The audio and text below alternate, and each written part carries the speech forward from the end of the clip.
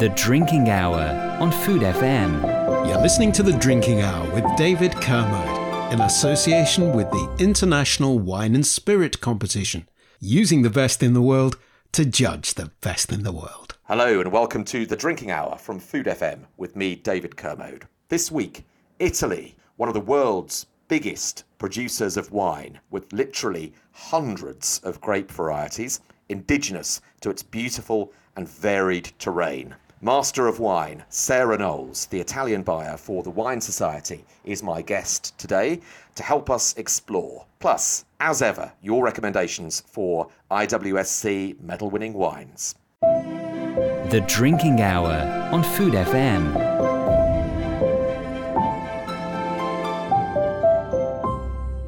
Italy, one of the big three European wine producers alongside France and Spain, with a history of winemaking that goes back to the Romans. No country has more indigenous grape varieties. There are well over 300 listed the last time I looked.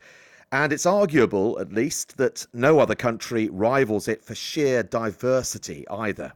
Italians understandably have a healthy appetite for their own wines, as anyone who's dined out there will attest, though exports account for about 70% of production these days, with wines from Piedmont and Tuscany now traded alongside the great names of Bordeaux and Burgundy. Sarah Knowles is a master of wine and also the buyer for Italy at the Wine Society, so who better to talk about what that country can offer us? Sarah, it's a great pleasure to welcome you to The Drinking Hour. It's lovely to be here. Thank you for having me. Well, thank you for coming. Where to start with a country like Italy in 1 hour? It's a challenge, but a big question first. In your mind, what makes Italy so special for wine lovers? In my mind, what makes Italy so special is always linked back to the people. So the people that I'm lucky enough to sort of meet when I'm out buying wines for the Wine Society really are incredibly passionate about what they're doing, and they tend to have it sort of running through their veins. So I think that's what really makes Italy very special. But I guess that's probably a wrong answer, because I could say that about most of the countries I buy from, because the people involved in winemaking have to be some of the best in the world. So other things that make Italy particularly special, I think you mentioned it just in your introduction, the sheer variety of indigenous grape varieties that are out there is pretty amazing. And the diversity of the landscapes across Italy is sort of really lends itself to highlighting some of those different grapes and enabling winemakers to really make the most out of a particular terroir. I think the fact that Italy is over 700 miles long, but only a couple of 100 miles wide, with this huge spine of mountains running down the middle and the Alps to the north and volcanoes dotted throughout, and especially in the south, with all of that coastline, it really does create a sort of incredible myriad of sites that any winemaker can really get excited about. And of course, we see it in other agricultural products too across Italy. So there's huge care and attention paid to the importance of where a tomato might be grown, or where aubergines are best grown, or chilies, or various kind of olive trees and varieties have equal importance. And so I think that perhaps mindset of really valuing what very unique landscapes can bring to any agricultural product, and grapes that happen to show their place so clearly when made into wine, is a really exciting and special thing. Absolutely. Good answer. How did you first get into Italian wines yourself? So I guess how I first got into wine more generally was through blind tasting at a university club. And I didn't know a lot about wine beforehand, so it was a real discovery for me. But I was drinking Italian wine at that point. So it was in the early 2000s, and Soave was hugely popular. Pinot Grigio was about to come into its sort of zenith, and Prosecco was just starting to sort of come onto the radar for an early 20s consumer, as I was at that point. So Italy was really starting to register for me, sitting on my table and being very accessible, and providing wines that had a level of quality that I was very happy with at a price point that I could afford.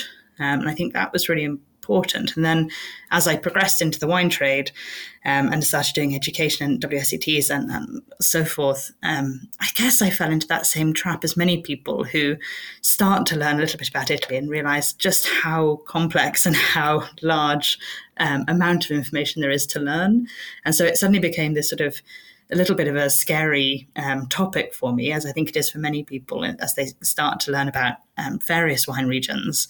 And Italy was that sort of slight tricky puzzle to crack. But as I got into buying wine for the wine trade, I was working initially buying wines and working with different wineries, supplying restaurants in London in the main.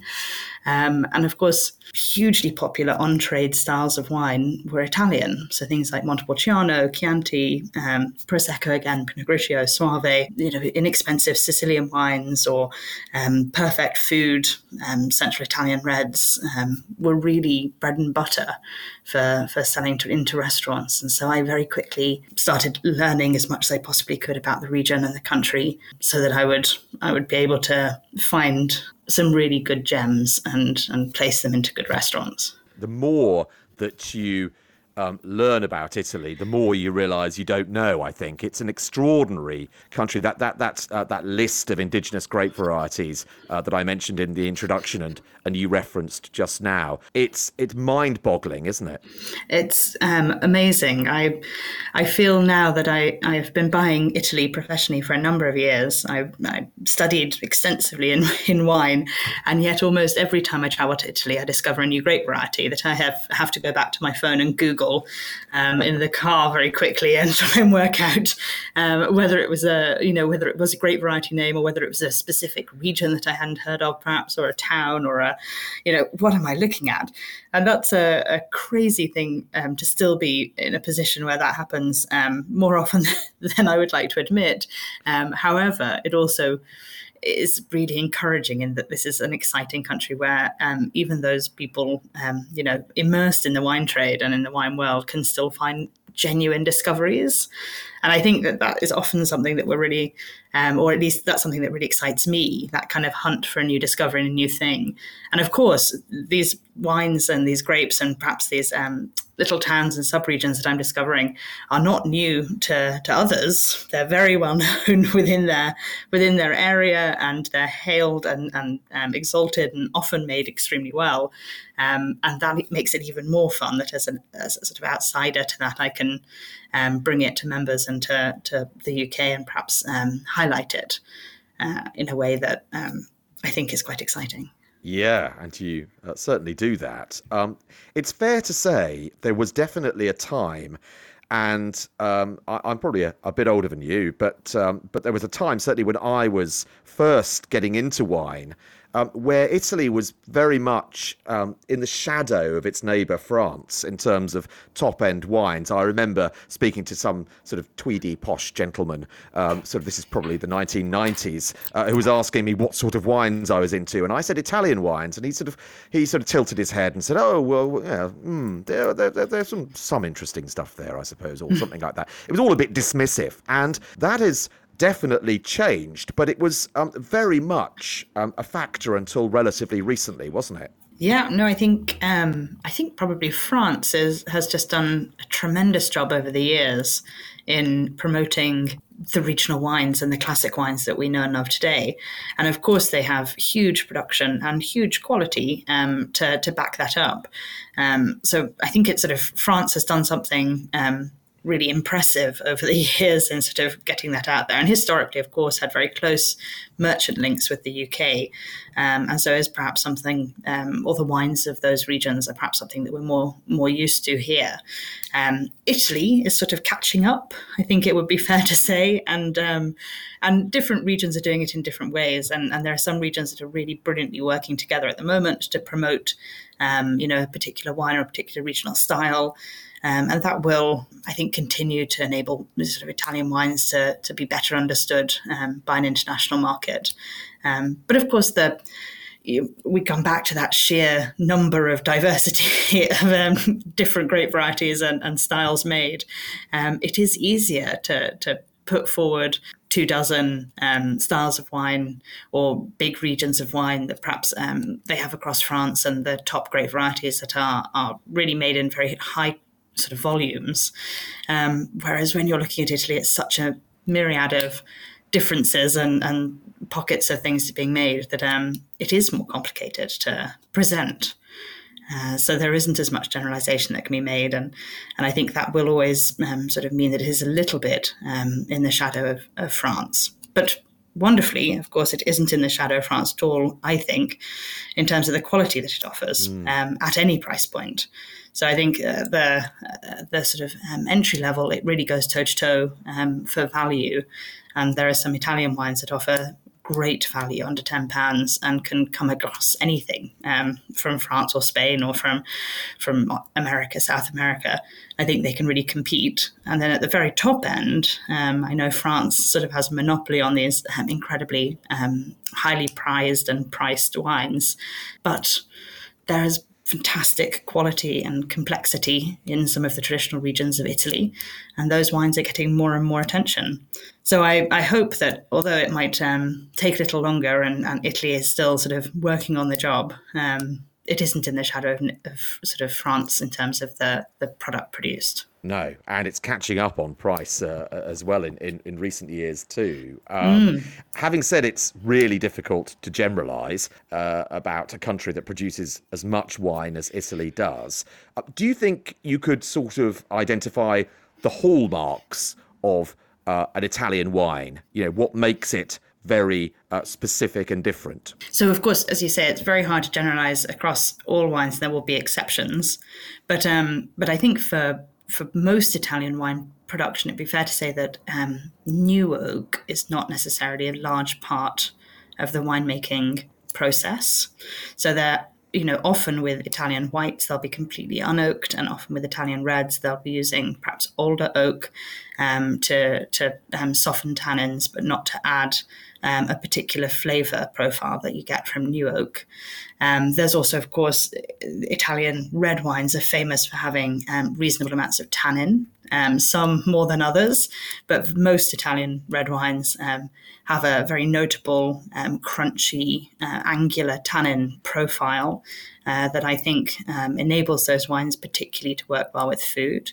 Across both red and white wines up and down Italy, acidity is something that stands out on the wines.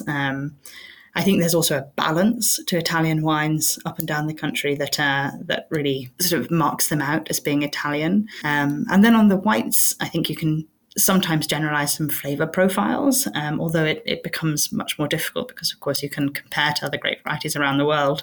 But often Italian wines will have a real citrus, almost bitter citrus peel note, like grapefruit peel or lemon peel. There's often, of course, a lot of coastal winemaking for the whites, so a lot of saline notes often come into play. So I often think of things like preserved lemons being quite a tick for Italian wines.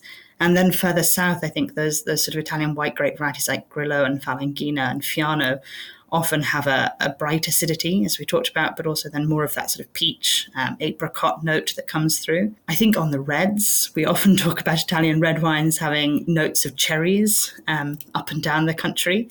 The cherry might change from being very crunchy, red, acidic, tart cherries up in the north to perhaps more sort of black cherry, sort of more sweet, succulent cherry from things like Primitivo down in the south. But cherry as a flavour will perhaps unite a lot of the wines. I think you could probably also talk to some of the floral notes that are on the red grape varieties, as Sangiovese and Nebbiolo are known for having quite a lot of floral component, whether it's roses or violets or possibly even sort of herbal notes like black tea. Really come across. So I think there are some generalizations about Italian wines that all of that sort of plays or comes together. But of course, with 300 plus varieties and all these different terroirs, there are, of course, huge differences between the wines from region to region and from grape to grape.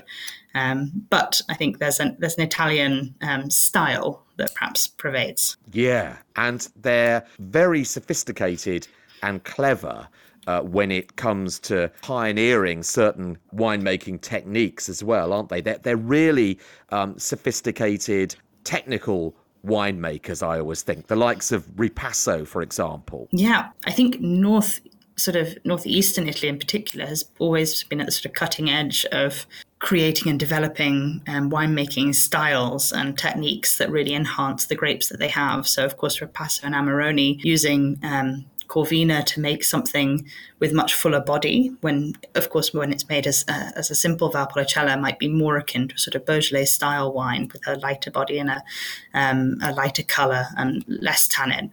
And so looking to sort of thicken it up, as it were, for a different occasion, a different market.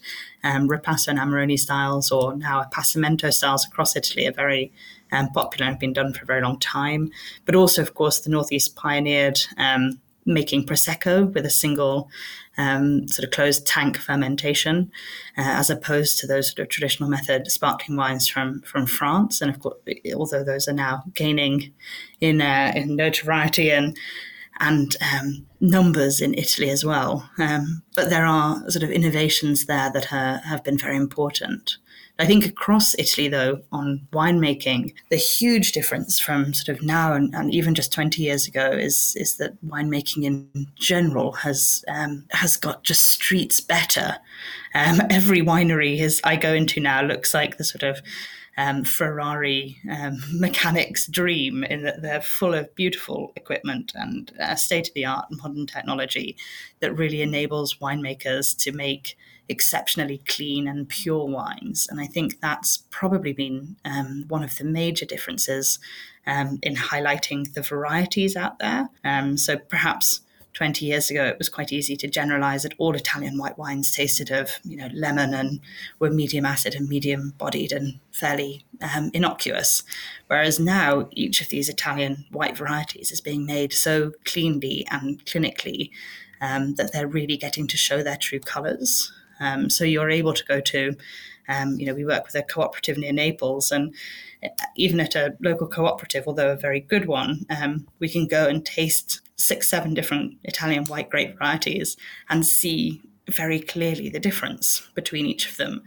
And that's, I think, really exciting as a step forward in winemaking for Italy. Your latest selection of wines that were sent out to those of us in the press has as you'd expect with Italy, a fantastically varied sort of range of grape varieties, but also those regional names that I'm glad you said this as well, because I confess I quite often think, just like you said earlier on, I'll hear about something like, for example, Turassi the first time, and I'll think, is that a grape I don't know about? And then it'll be a style, and this happens a lot in Italy for me. So I'm so relieved that you, as an expert buyer and master of wine, share that absolutely that horrible feeling of panic. But looking at some of the names of the different wines that are sort of heading my way at the moment, including a really unusual grape variety up in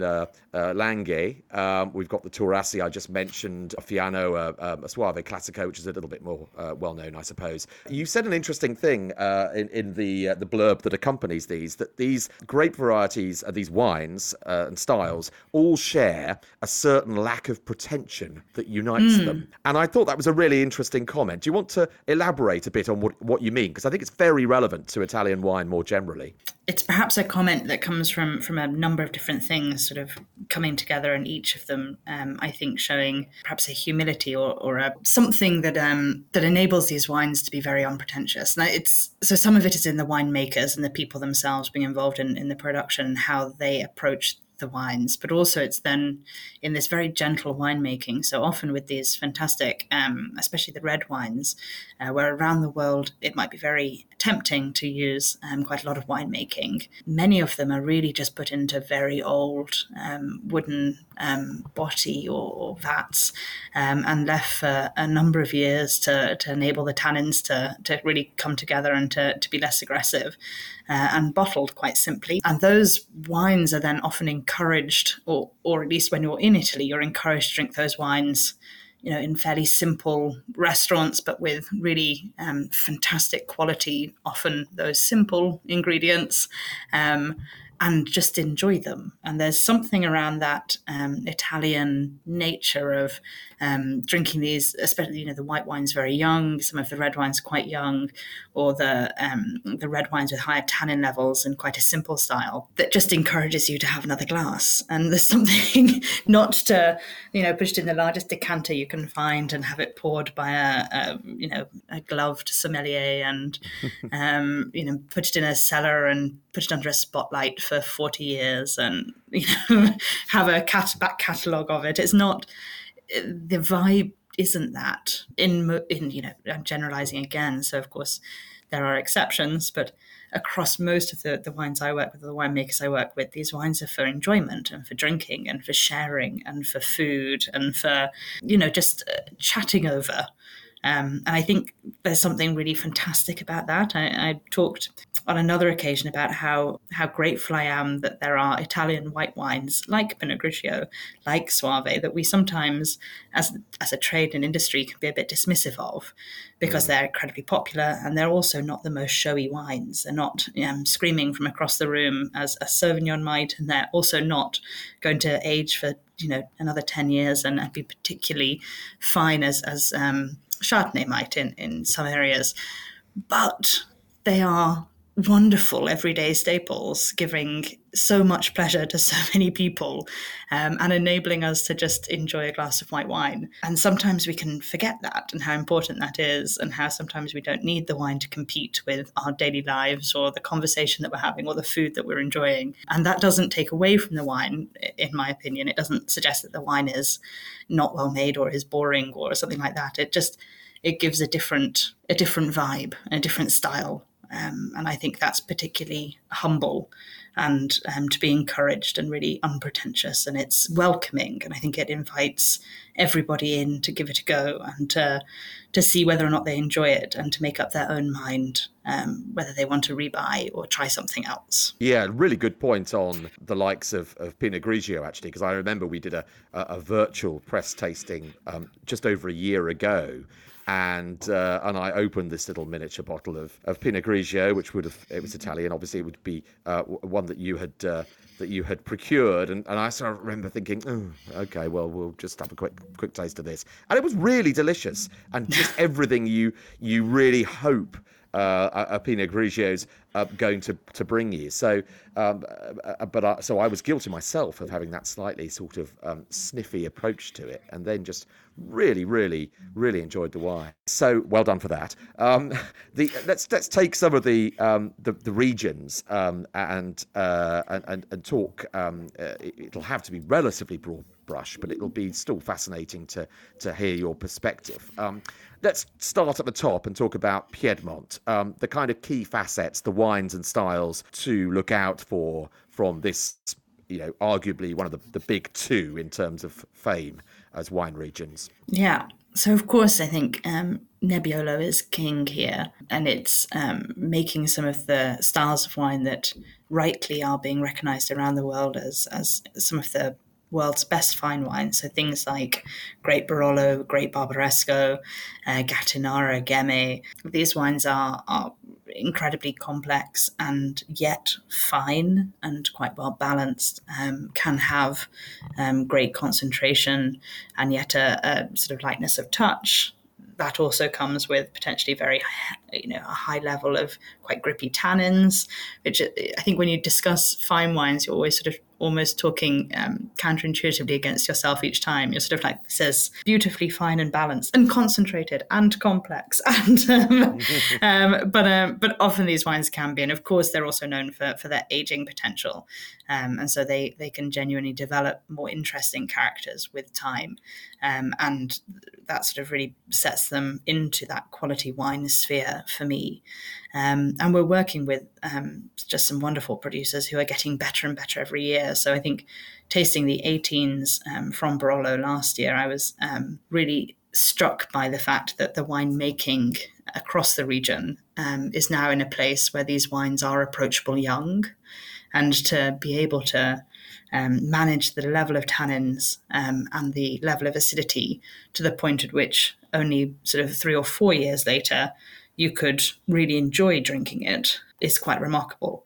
So it's really interesting to see how that's all changing and how these wines are really coming into their own time, perhaps. But across Piedmont, I think there are other interesting things as well. So I think there's some fantastic Barbera out there.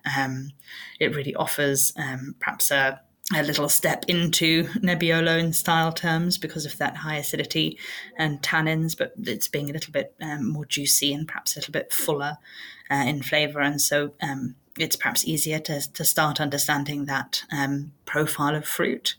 I think the Langhe region as a whole has started producing far better wines across the board. So instead of it being a sort of place where Barolo or Barbaresco producers would put the wines that hadn't quite ripened or had over-ripened or had not quite gone wrong, saving the best parcels for Barolo and Barbaresco, they would use the others for sort of Langhe designated wines. Actually, now Langhe is taking on its own identity and is benefiting from some very good vintages across the region and genuinely offers a step into Nebbiolo as an explore. There are, of course, then smaller pockets of very odd grape varieties we've talked about, so things like Pella Verga or Grignolino, exist, or Fraser within the region, and these are fun, completely esoteric wines to try from great producers, because usually they are made by producers who are also making Barolo or Barbaresco, and so are able to really put some energy and time and effort into those more obscure grape varieties. Tell us about Fraser, actually, because it's not a grape variety that I am familiar with, I confess, and it's part of your Italy offer that's coming our way from the 10th of August. And it sounds, from the tasting note at least, and I've got it coming to me, I'm really looking forward to trying it. It sounds like a grape that I should know, really. Well, I think it has this sort of reputation of being a little bit like the unsophisticated, slightly hairy, perhaps a little sweaty uncle of Nebbiolo. So it's a very ancient grape variety, and it does have links to Nebbiolo, although I think the genealogy of grape varieties is not my specialist topic. But Fraser is really has a reputation for creating these very tannic, very rustic styles of red wine that often need a very long time before they're really coming into balance. However, in the last few trips, we've been trying some really fantastic Fraser, and there isn't a lot out there.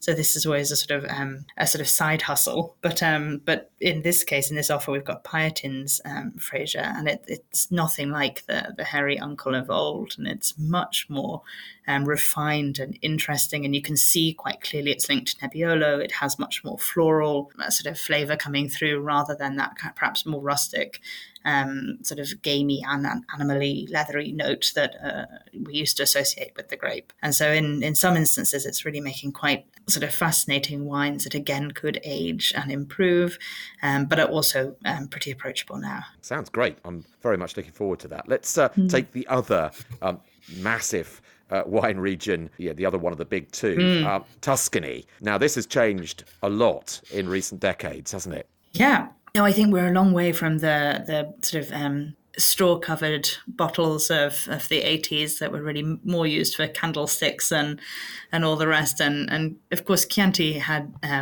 huge success and has had huge success throughout wine history. But Chianti and Tuscany more broadly has perhaps had it so much success that it was a victim of its own success at some point in the 80s and 90s. I think in the last 20 years, and definitely the quality of the wines now being produced suggests that there have been some fairly major changes across the region. And whether that's focusing on the grapes and really getting the viticulture right, and a lot of producers turning to lower intervention methods of farming, as well as really considering where the grapes should be placed and which grapes should be where. So if there's a greater focus on that, I think there's also greater focus on winemaking in general. So, I was talking about the white wines benefiting from a lot of technology recently, but also the reds. So in much cleaner cellars and much more controlled oak use, much better use of temperature and fermentation, of tannin management. All of those sorts of things have sort of come together to create, I think, a really exciting sort of landscape now for Sangiovese across Tuscany and of course Chianti, perhaps in particular. I've featured in the summer offer for the Wine Society a huge number of Chiantis, a lot from Chianti Classico, but also from other sub-regions of Chianti, because I really feel that these wines are some of the wines that we might kick ourselves for not stocking into the cellar in 20 years' time. I think these might be the wines that are slightly under the radar now, where you can buy some of the best producers' wines at still quite reasonable prices, the likes of Felsino or Fontodi or Brolio or, Castello di Arma. There are some incredible producers that are making wines that are completely affordable. They're not inexpensive, but they're not going to break the bank, and they will get better with time and could go in a cellar and should have much more prominence in sort of wine interested people's cellars or collections or wine racks or whatever that may be. So I've really gone to town, and I think there have also been some fantastic vintages of late in Tuscany. So the 19s are really singing at the moment. Of course, the 16s were fantastic. 2020 looks as though it'll be a very good vintage. 2018 was very nice, a little warmer than others. So there are some really good buys, and I think that then is true, and perhaps has been better documented recently for Montalcino, Brunello di Montalcino and Rosso di Montalcino's. And of course, they've had slightly more, perhaps column inches in the last 10, 15 years, possibly longer. And that's really helped their profile, perhaps to Chianti's sort of loss, really. But still fantastic wines. So no, it's a region that I was pretty amazed when I took on Italy at the Wine Society that it wasn't a larger region in sales terms. And so I've really focused on making sure that we have some of the really best producers featured all year round in a sort of rolling cycle, and trying to find some of the wines at a lower price point, so under £15, that offer a sort of step into this fine wine category. Yeah, and there is, as you say, some fantastic modern style, fresher Chianti being produced these days, which we encounter when we judge wines at the likes of the IWSC. What about Super Tuscans? Do you do much in that market? Because we're talking kind of punchier prices there, aren't we, usually? Yeah, I guess it depends a little on how we define Super Tuscans. So my predecessor and perhaps I have a huge bias towards Italian wines from Italian grape varieties. And so we haven't, as a company, ever really had sort of large investments in some of the Cabernet dominant Super Tuscans from Bulgari or from the coast that others do very, very well with. And of course are wonderful wines in their own right. It just doesn't happen to be something that we've focused on. But we do work with some of the top wines from that are Sangiovese based that were perhaps Super Tuscans before they've now become Gran Seleziones. And so those wines are at the pinnacle of what the region can offer. And we're really delighted to have them within our selection. But of course, volumes are smaller, prices are higher, the demand is more niche, but it's something that we're very keen to, or I'm very keen to continue supporting. Another area that is a personal favourite of mine is Sicily. And I know you are a fan yourself. That's evident in the wines that you bring to us as members. Sicily, again, is a region that has changed probably beyond recognition in 20, 30 years, isn't it? Amazingly so. And I wasn't lucky enough actually to have made too many trips to Sicily sort of 20 years ago. But in the last, 5 or 10 as I've been visiting, I'm just constantly impressed by the wines and the value that they offer and the breadth of styles and perhaps the friendliness of them. These are wines that for all the right reasons are just delicious and easy to enjoy and easy to understand, and have great varieties that offer immediate pleasure. Very few of the sort of Neurodavolas that I taste need many more years. They're really delightful young, and I think that's a huge advantage to red wines when they're in balance, and offering such full-bodied nature, but in a very balanced way, young. The whites, things like Grillo, and across the island, things like Catarato and Caricante are really just singing at the moment. And so I'm a huge fan. And then of course you've got the likes of Etna suddenly rearing its head and creating very finely balanced and sort of energetic fine wines from Sicily that taste so that sort of add even more diversity to the island's production, because Nerello Mascalese has almost nothing in common with Nero d'Avola in terms of its flavour profile, and is often talked about more as being perhaps having more links to Nebbiolo in style terms, and so the sort of Nebbiolo of the south, which I think perhaps is a little simplistic, but a nice way of looking at it. And the different vineyards and the sheer quality that you can sort of see coming from the old vines and these incredible volcanic vineyards is something very exciting to see. The Etna wines. I mean, you were showing at the press tasting Pietrodolce Etna Rosso 2020. It's I think quite well priced at £20. Actually, I think that's a very fair price for what is a really very fine wine. Do you think when collectors talk about the wines that are being sort of traded on the markets where they trade these wines, when you see things on the likes of Livex, you generally see Piedmont and you see Tuscany, and there's been great growth, partly down to tariffs, but also down to the rising quality and the rising recognition of those wine regions. Do you think Sicily and the likes of Etna could be considered in that sort of realm anytime soon? I think in terms of quality, absolutely. I think what Etna might struggle on is having the volume to be as relevant as Tuscany and Piedmont can be, because they're producing so much less. And so it's going to get sold so much more quickly and to fewer people. And so that sort of element of trading might have slightly less relevance. But of course, at the top end, within Etna already, I think some of those producers are already sort of up there and being seen and noticed and traded. So no, there's great potential for Etna to really stand separately and do something quite different with its unique varieties and very unique style of wine. I should certainly be stocking my cellar, I think, not chiefly for the pleasure that it's likely to bring rather than any financial gain, because I know the Wine Society doesn't really buy with that in mind. No, we try hard to make sure that people get to drink these wines, because that's the real pleasure of wine. Although, of course, there's a wider market for trading. What about Veneto then? You touched on it a while back. Celebrated, of course, for Prosecco, which has been a phenomenon in the trade. People can still be a little stiffy about it sometimes, but it's no one can doubt the success that it has achieved. But actually, Veneto, beyond Prosecco, is just a vast region in terms of production, isn't it?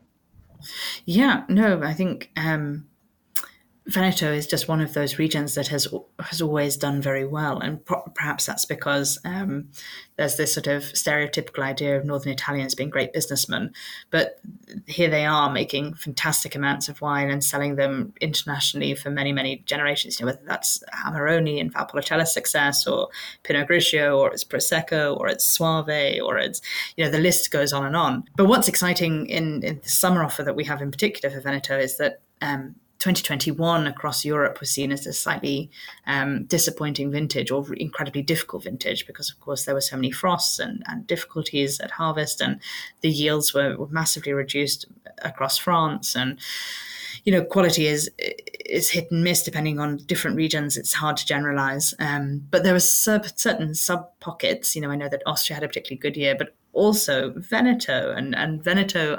Talking to winemakers just after harvest in 2021, they were sort of jumping for joy. It had been a fantastic vintage. It was creating incredibly healthy, great bunches coming into the wineries, and setting up a fantastic year for Prosecco production and for Pinot Grigio and for Soave. And that's a really exciting story. And I think here they really benefit from that perfect vintage for them, and giving it a little more intensity and a little bit more concentration of flavour. What about Prosecco? Because some of it can undoubtedly be somewhat industrial in nature, but then it is also, when done well, very light, charming, delicate, a genuine alternative to traditional method sparkling wine. Do you see any sign of the Prosecco bubble bursting? I don't think so. So we've the Wine Society has always sort of decided that Prosecco is something that we needed to stock one or two very good wines, but that also offered a commercial value, and so were at particular price points. And with those, it's quite a small selection. It's had huge success through our membership. That continues, but we haven't increased the range in a way that might have upset the apple cart. So we still only really work with 2 or 3 producers of very high quality wine that we are really very in touch with on a day-to-day basis, so that we know that the wine that we're receiving is from what I consider to be really important. So from the hillside sites where the Glera has had a little bit more competition, where the yields are slightly lower, where the fruit is slightly more intensified because of that, where the night temperatures are slightly cooler and so the aromatics are slightly heightened. All of those small nuances really adding to the quality that's in the bottle. And I think when that's the case, when you're focused on sort of wines like that, they offer just such this unpretentious, charming experience for so many drinkers who really enjoy a fruit-forward style of sparkling wine. And again, in the trade, I think we can get a little bit complacent and see huge success as being something that's not necessarily, or huge commercial success as not necessarily being something that therefore means it's a particularly sophisticated wine. But I would argue against it every day, because I think that these wines and the Proseccos that we stock are hugely popular, and they're popular for very clear reasons in their quality and their inherent likability of style. In this offer, I'm also really excited to have a wine from a smaller producer in a Cartizzi, from the Cartizzi sort of area, which is one of the most, I'm sure you visited, but it's one of the most beautiful wine regions I've ever seen. Gorgeous. It's small. It's tiny as well, isn't it? And you see this sort of incredible triangular mountain covered in beautifully cut, tiered systems to enable the vines to grow in very small areas of the mountain. And it's astonishing, because I think the perception can always be that Prosecco is a bit industrial and it's probably a very ugly area and it's all going to be flat and all the rest of it. And it's just, for some of the wines produced within the region, and often the best wines produced within the region, that's just not true. They're from this, incredibly beautiful landscape that is rightly UNESCO heritage sort of recognized and stamped. And the wine itself is a wonderful, slightly sweeter style of Prosecco that really shows that terroir. Yeah, and so beautifully balanced as well with that sweetness. A word for Campania, another region that I've noticed that you buy quite a bit from. You've been championing. Why do you do that? What makes you love Campania? Well, I think the variety of great varieties offered. So I love Fiano, I love Falanghina.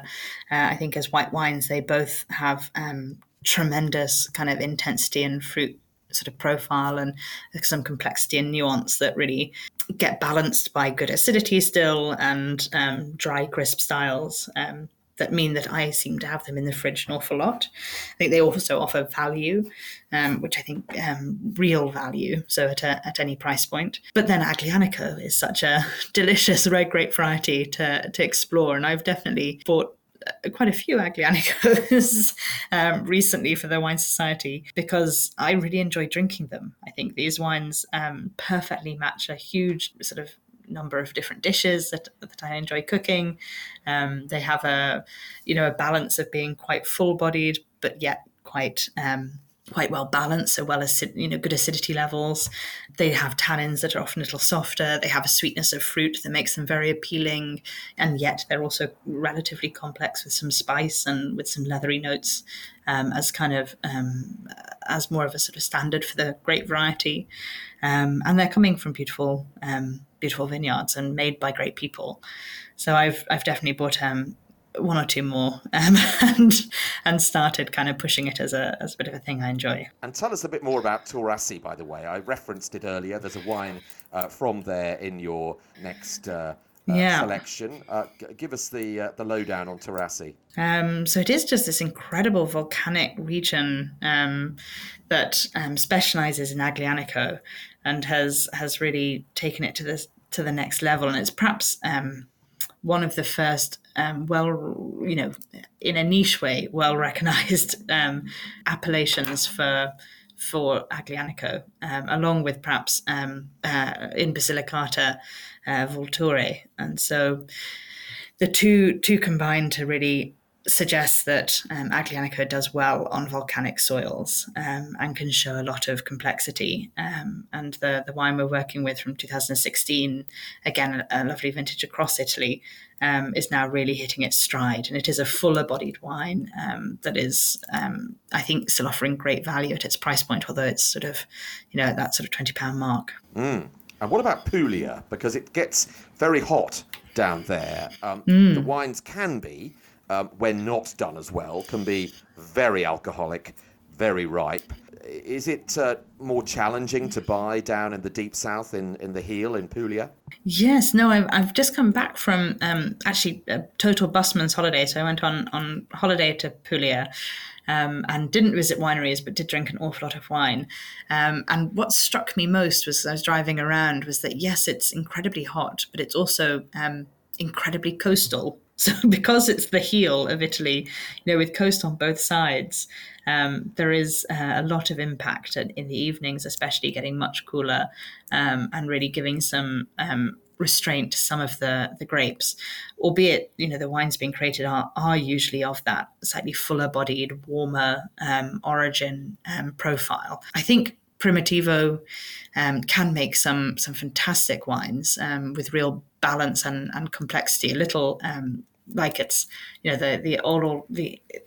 the idea that Primitivo and Zinfandel are linked in the same grape is highly debated and seen as pretty clear now. But I think with Zinfandel in the States, we're often able to sort of allow it to be quite a fine wine. And so the likes of producers like Ridge, or Once and Future, or Bedrock are making globally acknowledged fine wine styles that will age and will get better with time.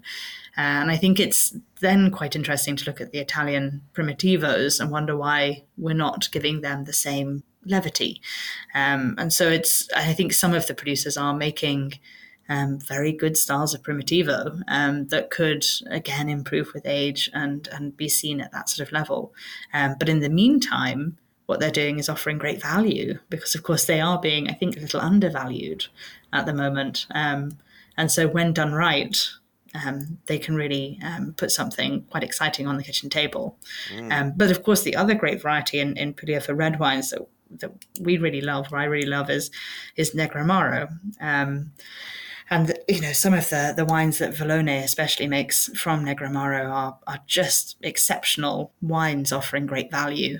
So again, not sitting at prices that will break the bank, enabling everybody to have something quite special without having to get too concerned about, the company you're opening it in, or the evening that you're opening it on, or the food that you've cooked to pair with it. And I think losing some of that worry or anxiety around, very posh bottles of wine and when you should open them, and being able to enjoy seriously good wine, but at a lower price, is really, something that Puglia can offer. Definitely. I love a Susu Maniello as well, although you don't see it anything like as often. But so beyond those regions, and we've covered a lot, anywhere else that you would highlight for, value and interest currently that we haven't mentioned? Yeah, so I guess we haven't really touched on central eastern Italy, so kind of Montepulciano and so Abruzzo or Umbria or those sort of areas. And I think there's some great wine there. So I think that's really the bread and butter. Red wines from central Italy that can offer tremendous value again for just sort of any day drinking, in that sort of, if you're having a pizza or a bowl of pasta on a Wednesday, you really can't do better than having a bottle of Montepulciano or a fantastic Sangiovese from outside of Tuscany. But then there are also great white wines. So there's Pecorino, Oh yes, and or Marche. Yum. yeah, or Vietos, or wonderful. I've been trying white wines from Romana recently, and coming across varieties I didn't know, and had to Google things like Famoso or Albana, and those wines are hugely charming and sit in a fridge for only a matter of minutes because they're so tempting. So I think the sort of central eastern side of Italy, or central outside of Tuscany and around, are areas that perhaps get a little overlooked, but I'm hoping to shine a spotlight on over the years as I continue to buy more and more wines. And final question, we always ask our guests for a desert island wine, but we'll make it specific to Italy this time, I think. So do you have a kind of desert island favourite? Gosh, it's too glib to say no. Like, all of them are favourites, but it also seems too hard to pick one in particular. I have been drinking an awful lot of the Society's exhibition Soave recently, and so I should probably be incredibly boring and put something like Soave on a desert island, because it would be always refreshing, that oyster shell and apple and lemon, bright acidity. I'm hoping I can chill it in the waves, and that would be a wonderful wine to drink, with, of course, seafood on my island, and really enjoy. But I'd probably be kicking myself for not bringing a more classic, Italian fine wine, so a Chianti Classico or a fantastic Brunello or Barolo. But I'm hopeful that you might arrive on the desert island in a boat at some point with a bottle of red. Well, I do my best, but I have to say I'd join you for that exhibition Soave, because I think it's Piero Pan, isn't it? Yes, it is. Yeah. Oh yeah. Well, they are very special wines. So yeah, no, I think I love it. I think it's vastly underrated, Soave Classico and Piero Pan, just the top-notch producer. So no, I think that's a good choice. It's fascinating to talk to you. We could go on for hours, but we can't because we've had our hour. But good luck with this new offer of wines. I'm looking forward to seeing the full range and to tasting some of the highlights. And thank you very much for your expertise, Sarah. No, thank you for having me. A pleasure. The Drinking Hour on Food FM. You're listening to The Drinking Hour with David Kermode in association with the International Wine and Spirit Competition, using the best in the world to judge the best in the world. Right, let's round off as usual with some medal-winning recommendations from our sponsor, the International Wine and Spirit Competition. These are 2022 winners from Italy, of course. First of all, not just a gold medal winner, but also a trophy winner representing the best in show. Tenuta del Buonamico Cercatoia 2017. I hope I've pronounced that correctly. Well done to them for getting both the gold and a trophy. Overseeing the judging was Alistair Cooper, MW, a previous guest on The Drinking Hour. The panel included Mattia Scarpazza of Peacham Nurseries, a real authority on Italian wines, Serdar Balkaya, the former head sommelier of the RAC Club and Dinner by Heston at the Mandarin Oriental, Salvatore Castano, Italian sommelier, he's a Sicilian, Harry Crowther, wine consultant too. So quite a panel. This was then awarded a trophy at a separate tasting of the Senior Judging Committee, which I was fortunate to be part of this year. This is a blend of majority Sangiovese with equal parts Syrah and Cabernet Sauvignon. Here's the tasting note. Hints of leather and sandalwood, chocolate, cherries and fig envelop your senses, backed up with bags of freshness. Damson and black tea play a strong part, all the while that vibrancy resonates. A fantastic example of a terroir-driven wine. Next, an interesting and unusual white wine that scooped a gold medal, Fattoria La Viala Barricato Bianco Non Filtrato 2020. Majority Chardonnay, won 95 points, gold medal. The judging panel, including Alistair and also Emma Dawson, MW, saying this. a charming, unfiltered wine, nose of mandarin and apricot, honey and apples, with interesting peachy citrus notes. The palate shows a sweet apple puree character, rich and creamy with hints of fig and vanilla on the finish. To one of my favourite places next, we just talked about it, Campania, another gold medal winner, a red this time. Cantina San Paolo di Claudio Cotta Venaiolo Reserva 2015. The grape is Aglianico, as discussed just now, and this is a Taurasi DOCG, often referred to as the Barolo of the South, for the wines revealing the heights to which Aglianico can reach in that volcanic soil that Sarah was talking about. The judge is saying here, a lovely nose of beguiling red fruit, tar, herbs and tobacco. The palate is structured with savoury black olive, herbs and red fruit, well integrated with structured tannins and tangy freshness. Authentically rich and broad, this is a classy wine. And just to prove that supermarket buyers do a gold medal winning job too, Tesco Finest 2018 Amarone della Valpolicella, a gold medal with a very impressive 96 points. As you may know, Amarone involves the use of partially dried grapes, dried in sheds normally, traditionally in the sun, of course. This one is 70% Corvina, 30% Rondinella. That's two of the three permitted varieties, the other being Corvinone for Amarone. This is also certified organic. This is what the panel said. Balsamic, wild strawberry, mushroom, matured red cherries, sweetened sour fruits, floral and spicy, with intense herbal character on the nose, combining with white pepper and a creamy mouthfeel on the palate. Silky, well-integrated tannins with a long, vibrant finish. And that's actually £16, so pretty good value too. Finally, let's round off with another wine achieving both a gold medal and a trophy for Best in Show. Anna Spinato, Brut non-vintage Prosecco Valdobbiadene Superiore di Cartizze.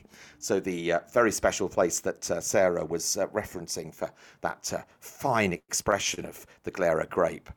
These wines were judged on location by a panel overseen by Sarah Abbott MW, including myself, Matteo Montoni, Master Sommelier, Salvatore Castano again, and Andrew Johnson, boss of Woodwinters. Here's the tasting note. Elegant nose of wild meadow herbs with bright lime acidity on tasting.